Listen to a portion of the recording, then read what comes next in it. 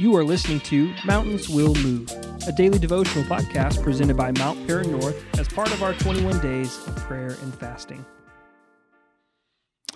Bradley, it's day 6 of 21 days of prayer and fasting, and I get a chance to hang out with you today. Thanks for joining me and hanging out with the old man today. Yeah, I'm excited. It's gonna be good. Yeah, it's an interesting day because I think it's kind of strange when we look at the day. It's all about appetite, and Right. it feels obvious Right. when everybody's fasting. Yeah. But today's scripture is kind of a unique little passage in Genesis where it talks about two brothers, Jacob and Esau.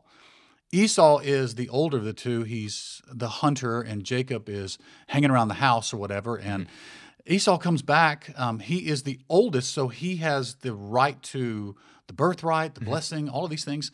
And that means he gets twice as much in the inheritance. He gets the authority in the family, all of these things. Those are really, really important. Yeah. So he comes back from hunting, and Jacob, who is deceptive, says, I tell you what, I'll make you some food, give you some food for right here, right now, if you'll sell me that birthright and trade that for me. And Esau says, what good is that birthright to me right now if I'm going to die of hunger?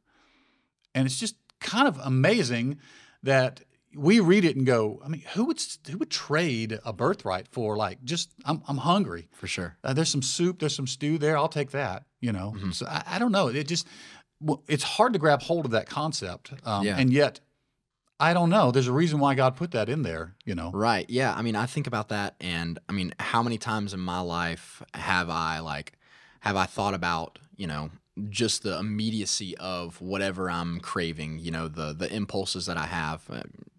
Better than anybody, I was very impulsive in high school. And so, for me, especially in school, you would always tell me, school is about learning. School is about you. It teaches you how to learn, and then the grades will come from learning. But I never got that. I was trying to cut any corner that I possibly could. I mean, just trying to get the grades, cramming and everything like that. And I would get the grades most of the time, and and not thinking about, I had that final that was coming up at the end of the semester. I have this test that I'm not going to remember any of the stuff that I just crammed for. And so how many times in my life do I give up something? How many times do I give in to, those initial impulses because maybe I am, in this story, hungry, or, I have this appetite for something else in my flesh, and then I end up sacrificing the long run. I end up sacrificing the long term, my spiritual walk, my, savings, stuff like that. How many times do I give up that for the immediacy, immediate hunger? Yeah, but I think so many people can identify with that because the immediate thing is right in front of us. Right.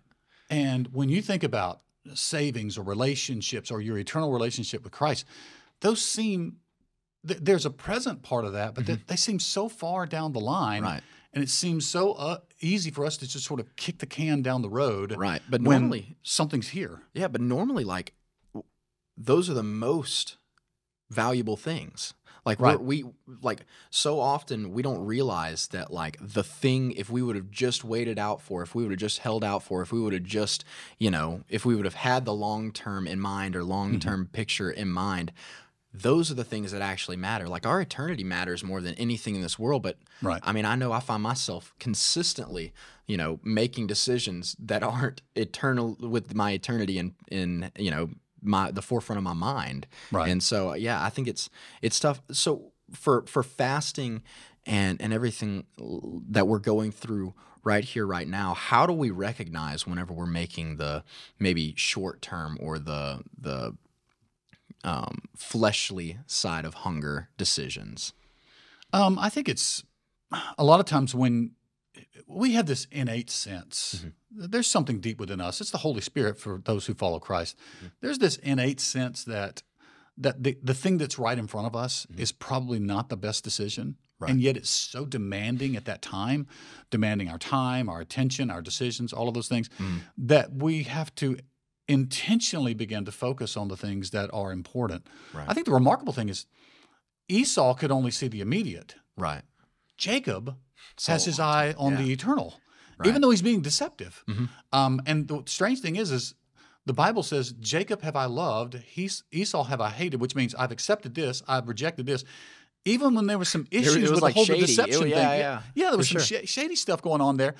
And yet God has honored that because he keeps his eye on the eternal side of things, which means to me, when I read that, I understand that God knows I'm going to make some mistakes, but he's asking me to keep my eye on the eternal things instead of the immediate things. Yeah. And, fasting plays a big role in that. Yeah. Yeah, I mean, fasting, to me, it allows us to kind of recenter as we're going through these 21 days.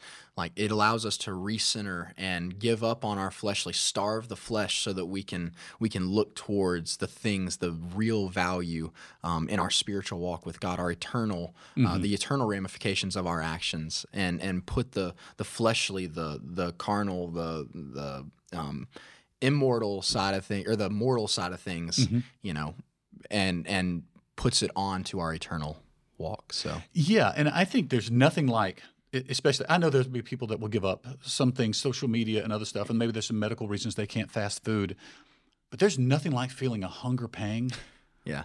And at that moment, you have a decision. You can say, oh man, what I wouldn't give for this meal, for breakfast or lunch or dinner, or what I wouldn't give for a piece of cake right now. Yeah. Or the decision that you make to say, I'm doing this so that I can focus on what is important. Right. And I think there's something that I was reminded of while you were talking a minute ago, and that was Esau is known as Edom from that point forward. Red.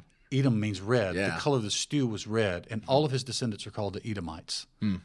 And so from that moment on, he's defined by the short-term decision when Jacob is defined by the long-term view. Yeah. And I think fasting helps us keep the long-term view in mind so that in those short-term moments, we make the right decisions Yeah. in that. Absolutely. Yeah. Man, this is great. Yeah. Yeah. Thank you for listening to today's devotional.